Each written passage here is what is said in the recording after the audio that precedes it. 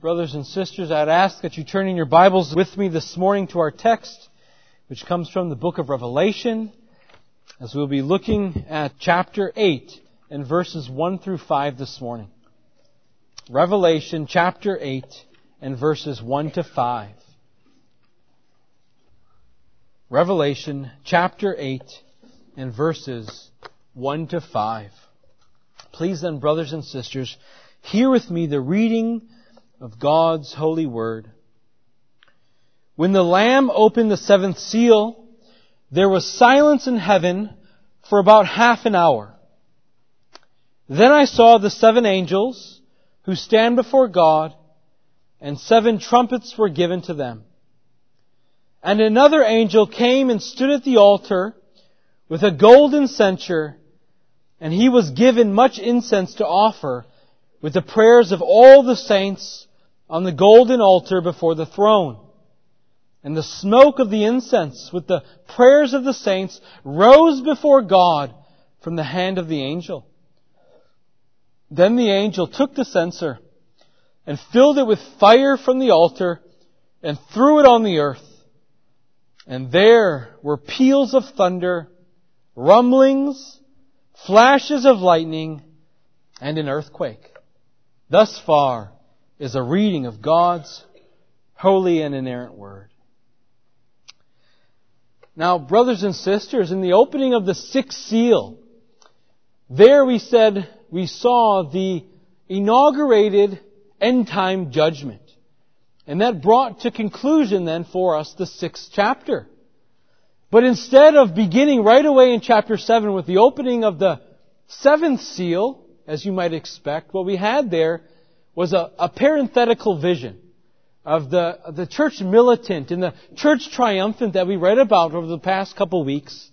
And we said that was given to the church to encourage us after what it was just described under those first 6 seals, so that the church might know that as the world is judged and as the world experiences the wrath of God, that God's people, that the saints here on earth would know that all who belong to the Lord would not be lost.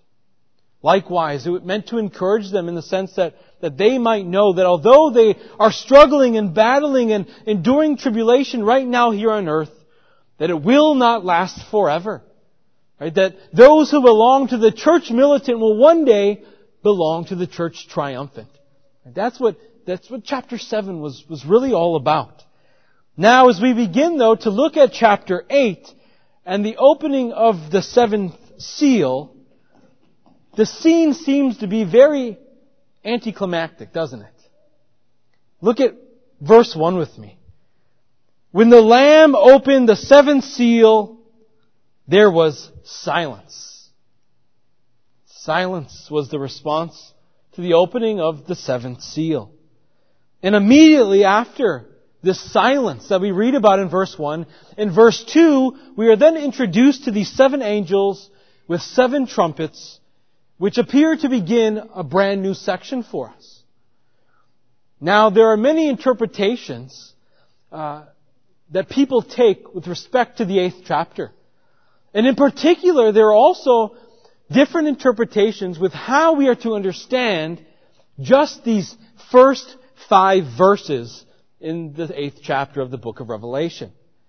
Now, I submit to you that there are 2 good interpretations, or 2 good ways in which one can understand these first 5 verses.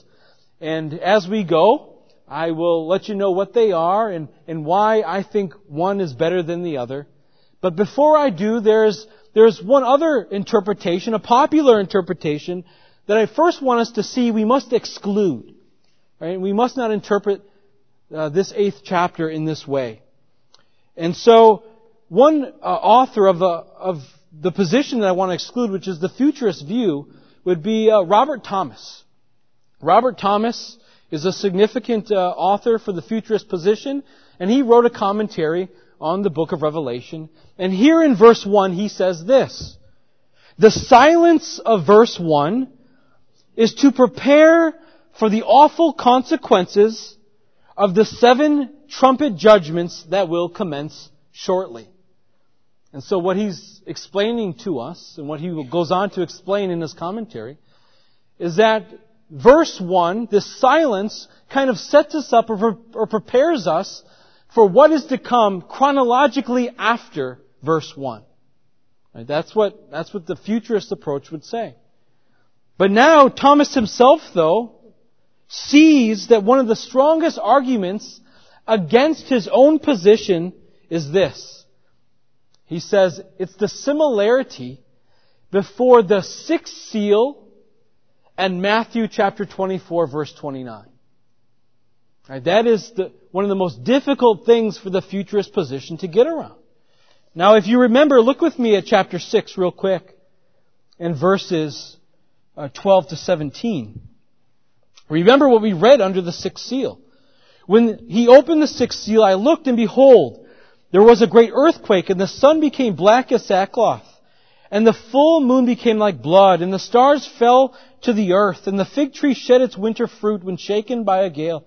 Right, the sky vanished like a scroll that is being rolled up, and every mountain and island was removed from its place. Then the kings of the earth, and the great ones, and the generals, and the rich, and the powerful, and everyone, slave and free, hid themselves in the caves and among the rocks and the mountains, calling to the mountains and rocks, fall on us, hide us from the face of Him who is seated on the throne, and from the wrath of the Lamb, for the great day of the wrath has come. Who is able to stand? Now what is it that we read in Matthew 24 verse 29 that Thomas is directing us to? Well, here, what do we read? Immediately after the tribulation of those days, the sun will be darkened, the moon will not give its light, the stars will fall from heaven, and the powers of the heavens will be shaken. Then will appear in heaven the sign of the Son of Man. Okay? So, what we said here is going on in the unveiling of the sixth seal and of Matthew 24:29 is they're describing the same events, right? They're describing the end time judgment. And so here, this is why then Thomas says, this is his biggest hurdle to climb, is that if Revelation chapter 6 and the unveiling of the sixth seal in the 12th to 17th verses is saying the same thing, or is corresponding to the same time as Matthew 24:29, which is the final judgment, which we say it does, then what Thomas says is this, that the only option is that the seven trumpets do not chronologically follow the seals. Even Robert Thomas, the futurist himself, sees this fact. If Matthew 24 is describing the same thing as the sixth seal, the trumpets can't follow the seals chronologically. But rather, he says, they cover the same ground as the seals. He is 100% right. 100% right. Right? We see this recapitulation going on. Right? That is what I want us to see today. Right? We see recapitulation simply means kind of the restating, the retelling of the main points again. And so this is what we see under the trumpet judgments. We see recapitulation of the same events that were described under the seals, now being described under the trumpet judgments. And in fact, brothers and sisters, I submit to you, it's the same thing you'll see under the bowl judgments as well. Each of these sevens, the seven seals, the seven trumpet judgments, the seven bowls being poured out, are all describing the exact same period of time. That is what, again, the number 7 symbolizes, right? The completion, the fullness of this time. And the fullness of God's wrath and judgment during that time. Right? So all of these sevens are symbolized, or meant to symbolize, right, what is going on during the age of the church up to the judgment of the world. This is what we see in all of these things. This is why I keep saying to you that we are not to read the book of Revelation chronologically, but rather we are to see these things that are described as parallel visions. They are parallel visions. And let me give you an example, a prime example, exactly of what I mean, using our text today. I would ask that you turn with me real quick to Revelation chapter 11. Turn to Revelation chapter 11 with me.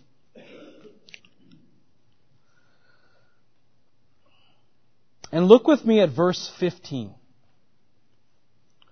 Revelation chapter 11 and verse 15. Now, your Bible, like my Bible, probably has a little title above there. What does it say? The seventh trumpet. This is the final trumpet in the judgment trumpets. Let's read verse 15 together. Then the seventh angel blew his trumpet, and there were loud voices in heaven, saying, the kingdom of the world has become the kingdom of our Lord and of His Christ, and He shall reign forever and ever. Drop down to verse 19 with me. Then God's temple in heaven was opened, and the ark of His covenant was seen within the temple. And what do we read here? There were flashes of lightning, rumblings, peals of thunder, an earthquake and heavy hail. So at the end of the seventh trumpet judgment, we see flashings of lightning, rumblings, peals of thunder, an earthquake and heavy hail. Now turn with me please to chapter 16. Chapter 16.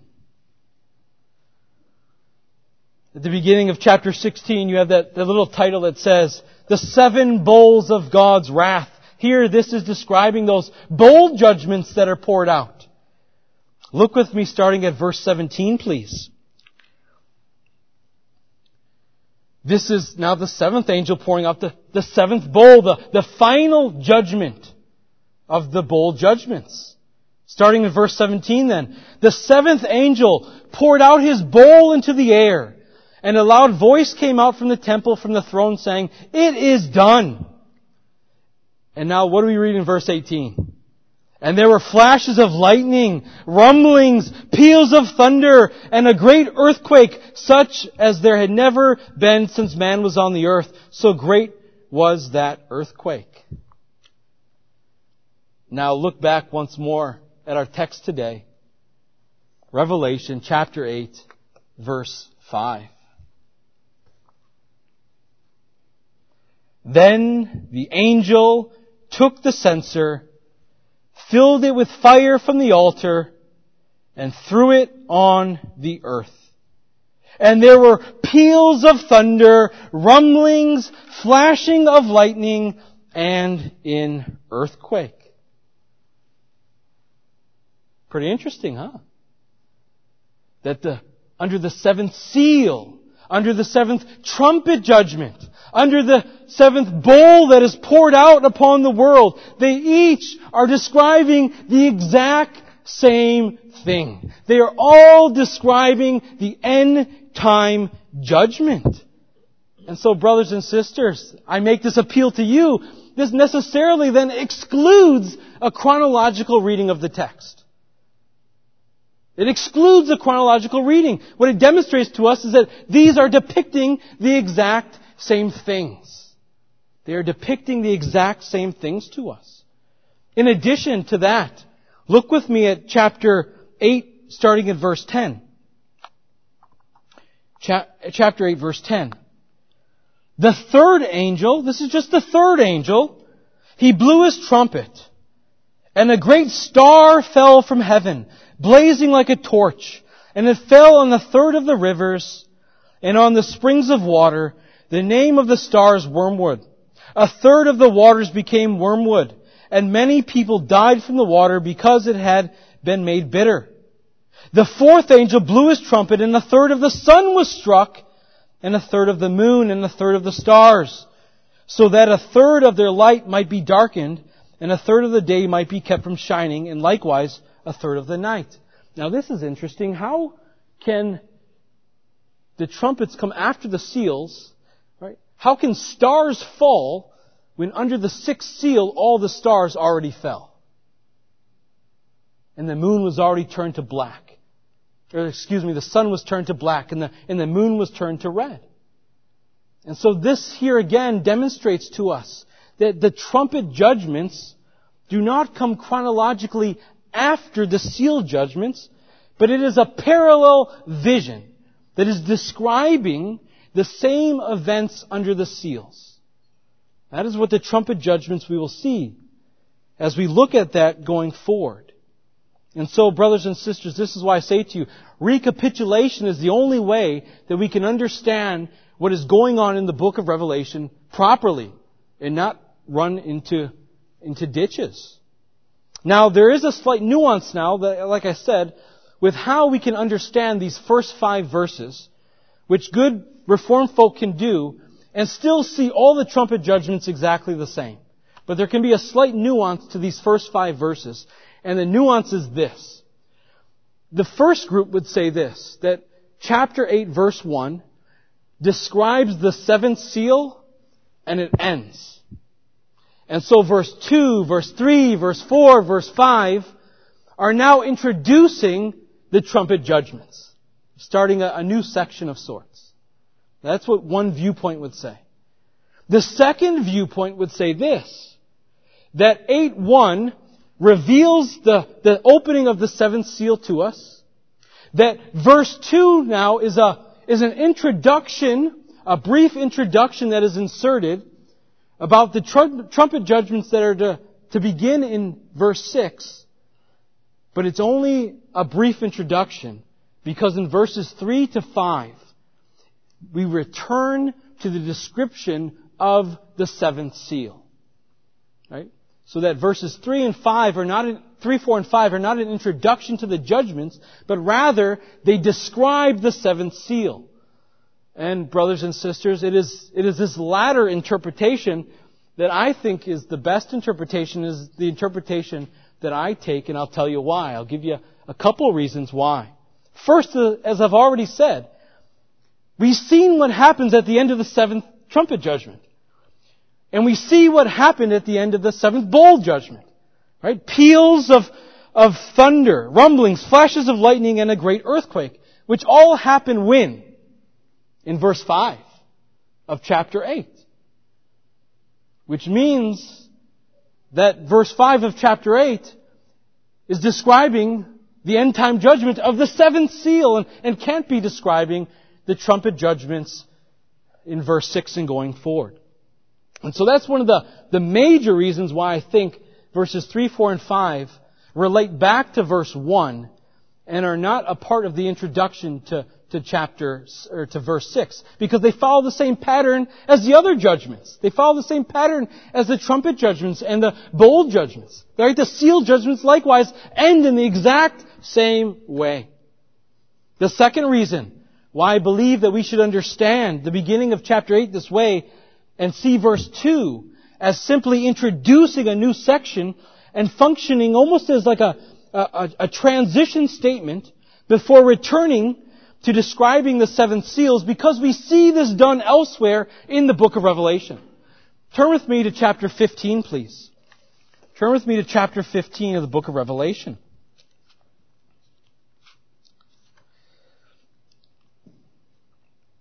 What we're going to see is verse 2, 3, and 4 in chapter 15 function the exact same way as what we see in chapter 8. So verse 1 of chapter 15. Then I saw another sign in heaven, great and amazing, 7 angels with 7 plagues, which are the last, for which with them the wrath of God is finished. Now drop down to verse 5. After what is described in 2, 3, and 4. After this I looked, and the sanctuary of the tent of witness in heaven was opened. And out of the sanctuary came the 7 angels with the 7 plagues, clothed in pure bright linen with golden sashes around their chests. Now look at 2, 3, 4. And I saw what happened to be a sea of glass mingled with fire, and also those who had conquered the beast and its image, and the number of its name, standing beside the sea of glass, with harps of God in their hands. And they sing the song of Moses, the servant of God, and the song of the Lamb, saying, Great and amazing are your deeds, O Lord God, the mighty, true, just and true are your ways, O King of the nations. Who will not fear, O Lord, and glorify your name? For you alone are holy. All nations will come and worship you, for your righteous acts have been revealed. Do we see that? We see the angels in verse 1, the 7 angels with the 7 plagues, and you don't hear about them again until verse 5. Right? There is an interruption. There's something inserted between that. And that is verses 2, 3, and 4, which have nothing to do with verse 1 or verse 5, but rather have to do with chapter 14 and verses 14 to 20, which is describing end-time judgment. And so, this is what I'm saying to you, brothers and sisters. We see this exact same thing going on in chapter 8. In verse 2, we have this introduction. 7 angels with the 7 trumpets. Then, we go back to end-time judgment. Right? We go back to verses 3, 4, and 5, which are describing the 7th seal. It's the same thing we see here in chapter 15. First, you see 7 angels with 7 plagues, but then it returns to a different vision that describes the end-time judgment that came before. Only then to return to the 7 angels and the 7 plagues. And that's the same thing we see here in our text. Because it's not until chapter 8, verse 6, that we return to these trumpet judgments and the angels. In verse 6 of chapter 8, now the 7 angels who had the 7 trumpets prepared to blow them. And so we see them in verse 2, and we don't see them picked up again until verse 6. And so we see the exact same thing going on in chapter 8 as in chapter 15, which is why then I'm saying to you that I think the best way to understand this, because of these 2 reasons and many more, but specifically these 2 reasons, it's best to understand verses 3, 4, and 5 as describing the 7th seal, as describing end-time judgment, and not as being a part of verse 2, describing this new vision of the 7 trumpet judgments. Alright? And so, I hope we were able to wrap our heads around all of that. But with this understanding in mind, then, what I want to do is I want to now proceed with that kind of in the background of our understanding. And let's now unpack what we see in these 5 verses, which I believe ultimately are given to the church that teach us actually the importance of prayer. That's what these verses are given to us today, to teach us the importance of prayer. And so we're going to have 3 points this morning, and our first point will be this: the silence of the 7th seal. The silence of the 7th seal. That is our first point this morning. And with that, we read in verse 1 once more, when the Lamb opened the 7th seal, there was silence in heaven for about half an hour.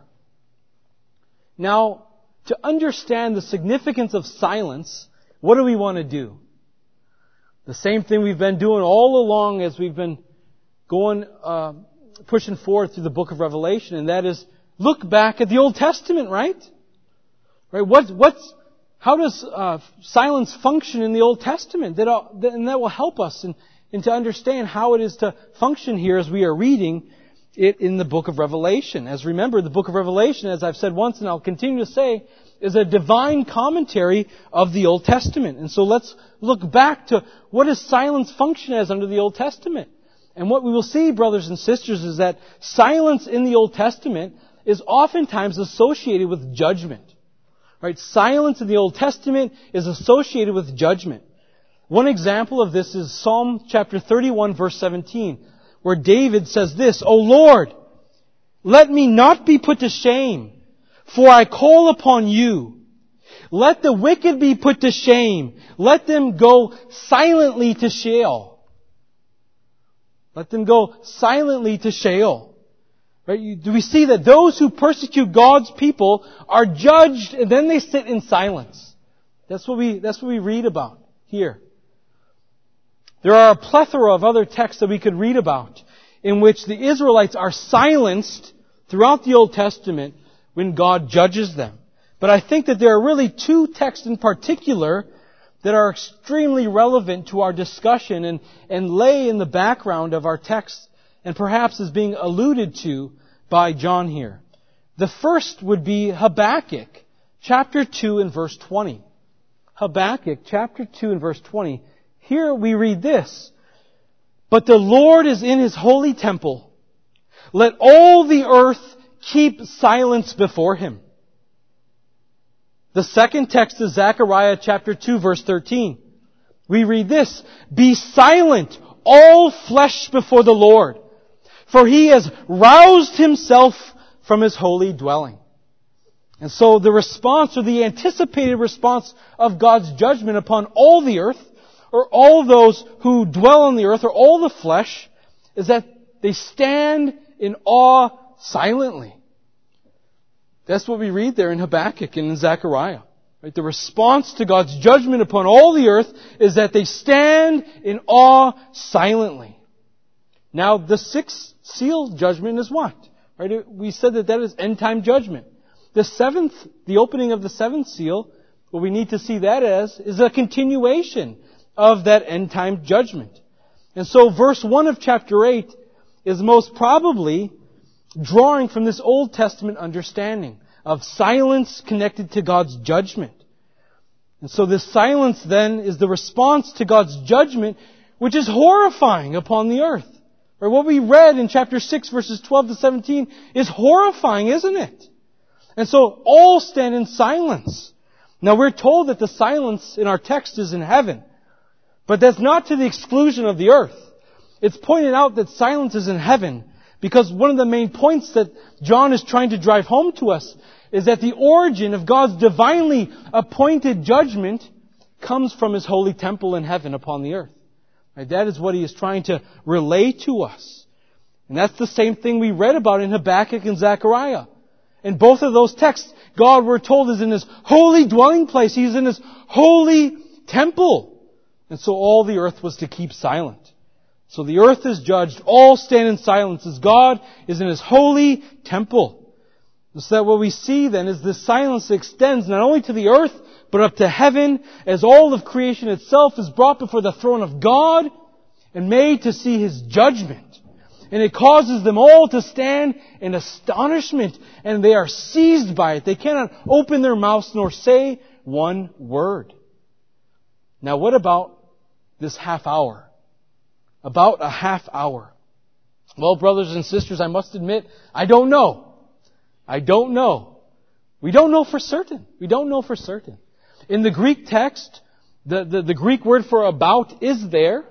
And so it tells us that this isn't meant to convey a concrete period of time, but rather it's telling us an approximation of something, isn't it? And so one possibility is this, that throughout the book of Revelation, the time period of an hour is used. Well, an hour can be about a half hour could be an hour, couldn't it? And so the hour, though, in the book of Revelation isn't really used for time so much as it's used to describe a judgment that's going to come. Right? We see this in a text like Revelation chapter 3 and verse 3. Here we read this. Remember then what you received and heard, keep it and repent. If you will not wake up, I will come like a thief, and you will not know at what hour I come against you. And so we see that there an hour isn't used as a time frame, but rather it's used to describe like suddenness, unexpectedness. Right? You don't know what time He will come, what hour He will come. And so there is a possibility that this about half an hour is used figuratively in the same way to describe the suddenness or the unexpectedness upon which this judgment is going to come upon all who dwell on the earth. Or it could just be figurative for a short period of time. We don't know which one it is, but both could be the case. But what we do know is this, that God's judgment on the earth will be a reflection of His majesty. And it will be a reflection of His sovereignty over all things. And it commands silence from all who behold it, as it's a manifestation of the glory of God, both in heaven and on earth.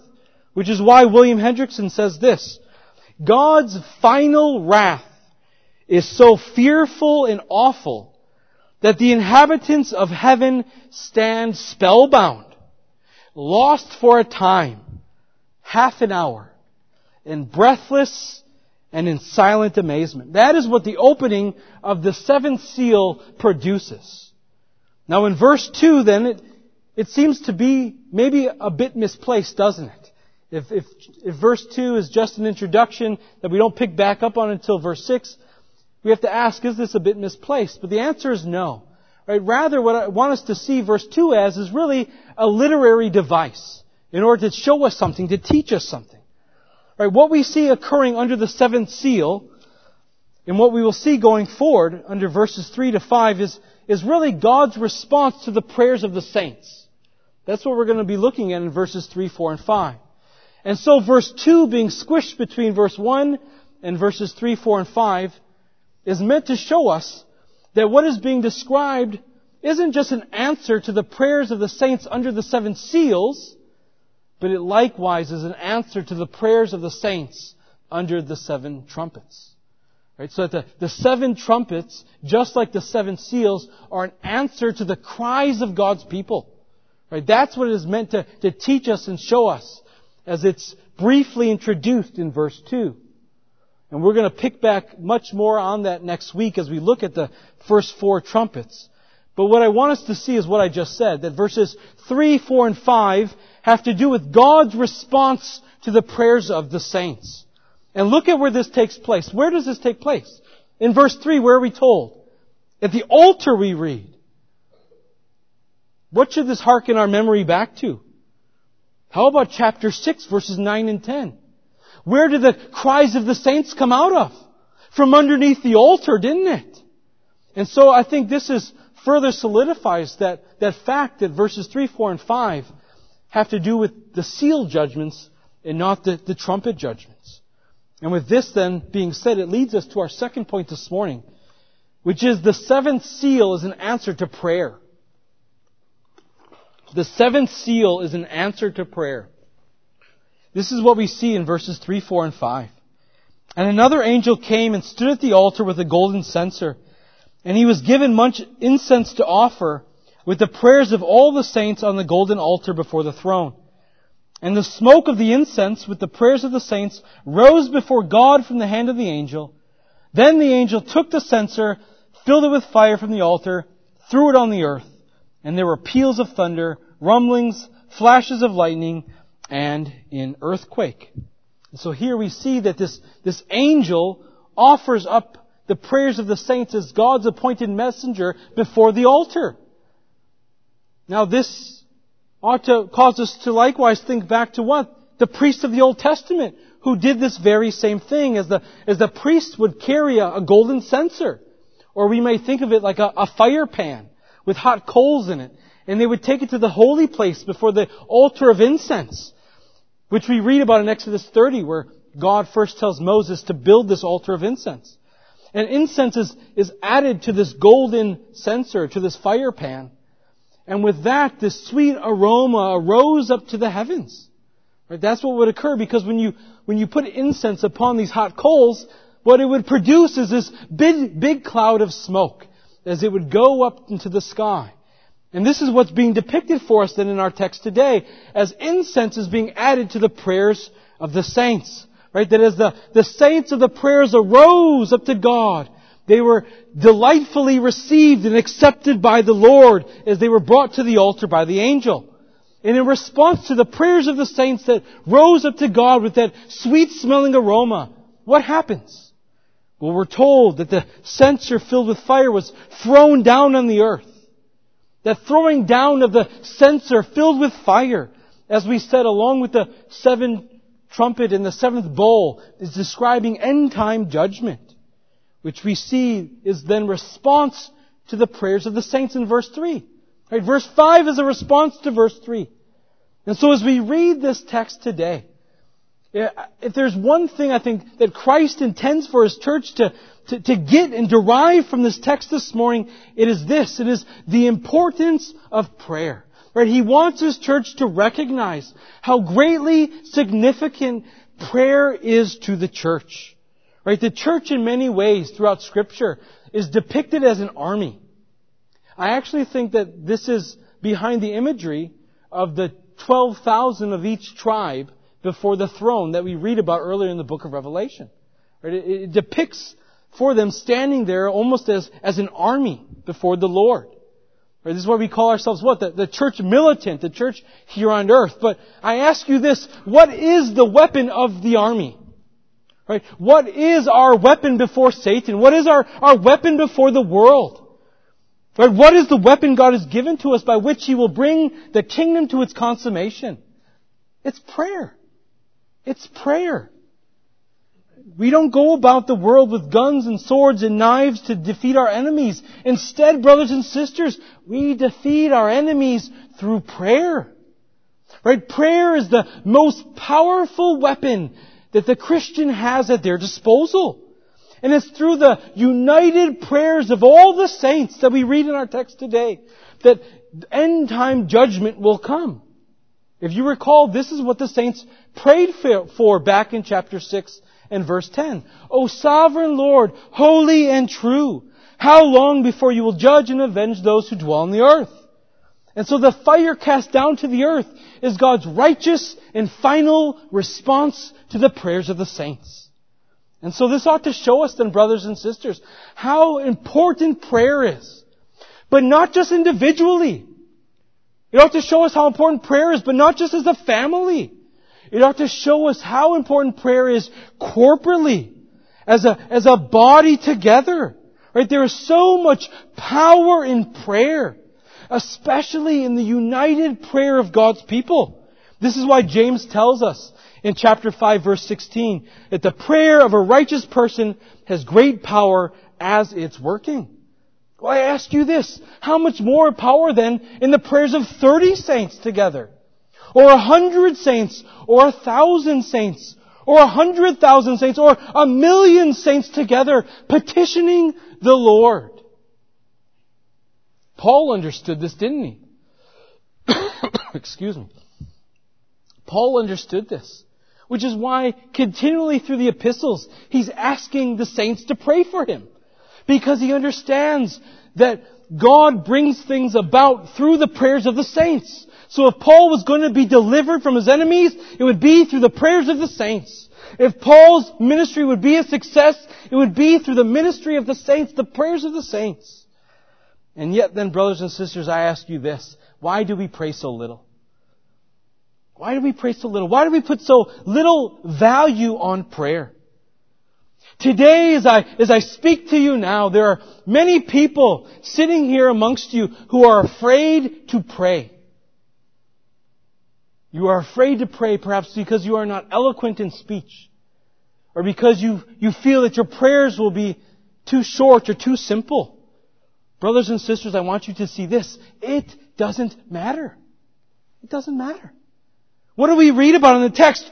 All the prayers of the saints went before the Lord. All of them. Those who prayed long, those who prayed short. Those who were eloquent in speech, and those who were simple in speech. God receives all the prayers of His people. Your prayers do not get lost in the sky. They don't get lost in the air. They get to their intended target. And Christ does not cast them aside, nor does He turn a deaf ear to them. And so we see, brothers and sisters, that prayer is the Christian duty of us all. Prayer is the great resource that God has given to everyone here today. And He is ready to answer your prayers. He loves to answer your prayers and to bestow His great gifts upon you. This is what Jesus says. Matthew chapter 7, verses 9 to 12. Or which one of you, if his son asks him for bread, will give him a stone? Or if he asks for a fish, will give him a serpent? If you then, who are evil, know how to give good gifts to your children, how much more your Father who is in heaven will He give good gifts to you who ask Him? And so, brothers and sisters, I ask you, are you struggling with sin? Are you struggling with sin today? You know what you must do? You must pray. Are you battling temptation? Well, then pray. Are you overcome by the evil in this world, by abortion, and by injustice and ungodly laws, and attacks on marriage and family? You know what you need to do? You need to pray. If your children are not saved, pray. If your family members that you love dearly are not saved, pray. If they are backsliding, pray. Right? Prayer is the great resource God has given to us. And one of the chief problems of the church and why we don't see things getting done is because we don't pray. We neglect our prayer life. We are not devoted to prayer as God has called us to be. And why do you think that is? Why do you think that is? Because we are a people who always feel like we need to be doing something, out and about. Right? We need to be engaged in some activity. If I really want to have an effect on the kingdom of God, I must be a part of this group. I must be a part of that group. Right? We want to feel and we want to see the effects of our efforts. And all of those things are great. All of those things are true. I don't want to discourage anyone from being a part of activities or groups. But brothers and sisters, nothing that you do as Christian men and women is more important than prayer. Be a part of activities. Go out, do things, be a part of groups. But do not replace activity. Do not replace your prayer with activity. Right? To be devoted to prayer is God's will for your life and mine. Right? Prayer, as we see in our text, is the means by which judgment comes upon the earth. It is the prayers of the saints. Now don't get me wrong. It's not as if our prayers can control God on a string. We pray and He must do something. But rather we must understand that your prayers have been ordained by God. And He ordained that your prayers be the means by which He brings the kingdom to its consummation. And so, brothers and sisters, know that God loves your prayers. That they are a sweet-smelling aroma to God as they go up. But the question that must be asked, though, is why? Why? Because the holy of us here who sits today is still a sinner. The one who prays the best here still has their prayers mixed with impurity. And so, how is it then, brothers and sisters, that our prayers are acceptable to God? Because we surely need something to make them acceptable, so that they would be a sweet-smelling aroma before the Lord. Is that something that needs to be done, something that you and I can do? The answer is a resounding no. Rather, the only reason that your prayers and my prayers are acceptable before Almighty God is because of Christ and Christ alone. Right? Christ is the only advocate. He is our only mediator between God and man. Right? Christ Jesus, the righteousness, who alone makes our prayers sweet smelling before the Lord. Right? Who alone is the reason why our prayers ascend up to God, and why they are heard, and why they are answered. And so this leads us into our third and our final point this morning, which is the great intercessor for all the prayers of the saints. The great intercessor for all the prayers of the saints. Oftentimes in the Old Testament, we see that connection between the altar and incense. And we see that connection in the New Testament to what Christ has done in His salvific work, symbolized by the altar and the incense in our text here today. In Leviticus chapter 16, verses 12 and 13, we read this about the Day of Atonement. Leviticus chapter 16 and verses 12 and 13. And he shall take a censer full of coals of fire from the altar before the Lord, and 2 handfuls of sweet incense beaten small. And he shall bring it inside the veil, and put the incense on the fire before the Lord, that the cloud of the incense may cover the mercy seat that is over the testimony, so that he does not die. Right, so here in Leviticus chapter 16 verses 12 and 13, what are we reading about? The Day of Atonement. What was it that the Day of Atonement foreshadowed? Right? The coming of Christ. His death on the cross by which He cleanses us from sin. But not only cleansing us from sin, but likewise in His coming, He cleanses the prayers of the saints. Right? It is through Christ that He sanctifies our prayers so that they are acceptable before God. You know, this past week, we had tornadoes touch down. Many of you probably were aware of that, I hope, or in southeastern Wisconsin. And as they touched down, I was actually at City Hall during that time. And the alarms we heard going off, and someone came over the loudspeaker and told us, go into the center of the hallway, away from the windows. And so we were doing that, and as we're doing that, a coworker of mine came up to me and said, hey, jokingly, can you say a prayer for the entire office? Right? That's what he asked me to do. Now he knows I'm a Christian, But why would he ask me that? Why would he just not do that himself? Because people understand that Christians have the ear of God. Right? They understand that we have the ear of God. Right? Why does the unbeliever have no confidence that God will hear their prayer, but they do believe that He will hear the prayer of the saints? What makes up that difference? Well, brothers and sisters, it is Christ who makes up that difference. It is on the ground of His atoning sacrifice and His shed blood that the prayers of the Christians are accepted by God. Right? Christ is always acceptable to God, even when our prayers are not, when they are imperfect. But being in Christ by faith, we have been made able to draw near to the Lord through Jesus, who always lives to make intercession for us. And Christ, as both high priest and sacrifice, was able to do what the priests of the Old Testament could not do. And that is be that perfect atoning once and for all sacrifice for sin. And after offering Himself up as that sacrifice, He took His seat at the right hand of the Father, innocent and holy and unstained and separated from sinners, exalted in the heavens. And now what does He do? He washes the prayers of the saints with His blood.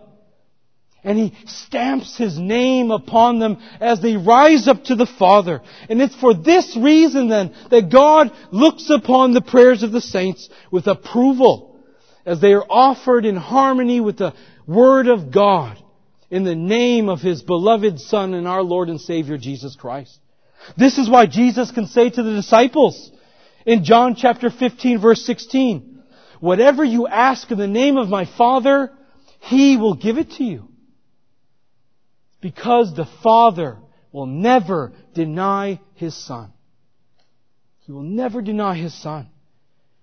But what we ask must be asked in faith, according to the promises of God made to us in Christ Jesus. For aside from that, your prayers are asked in vain. But our hope of having our prayers answered must be founded in Christ. He is your only access point to the Father, Jesus Christ.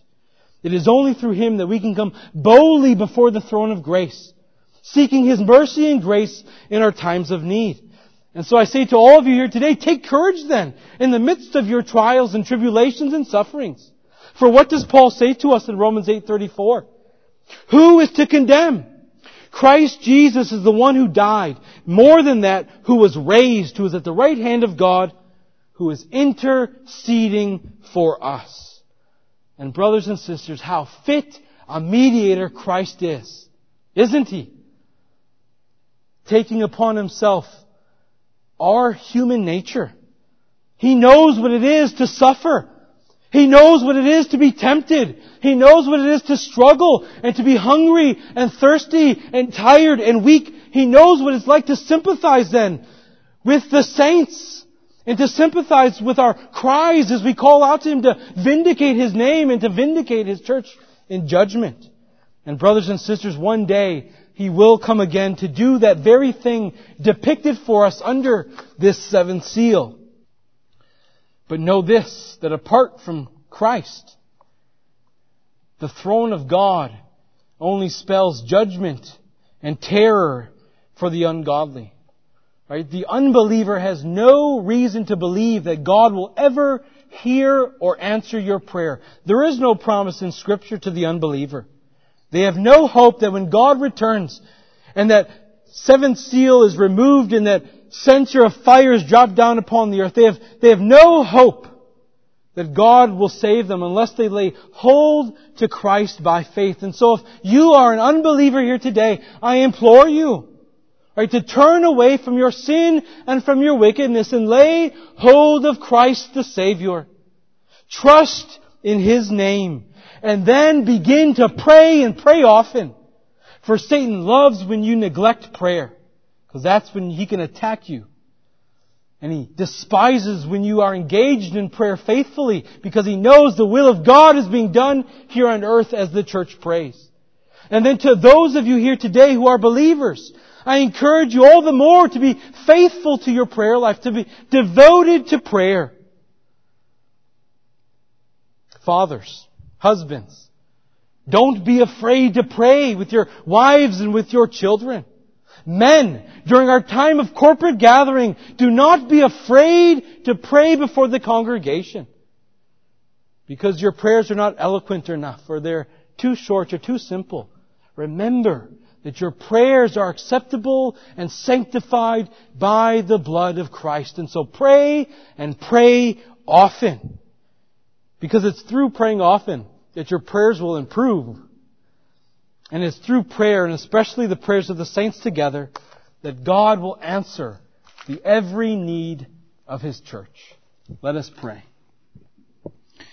Heavenly Father, we are so grateful for your words of encouragement and your words of life. We ask, Lord, that you would cause us to be a prayerful people. That you would cause us to recognize the importance of prayer.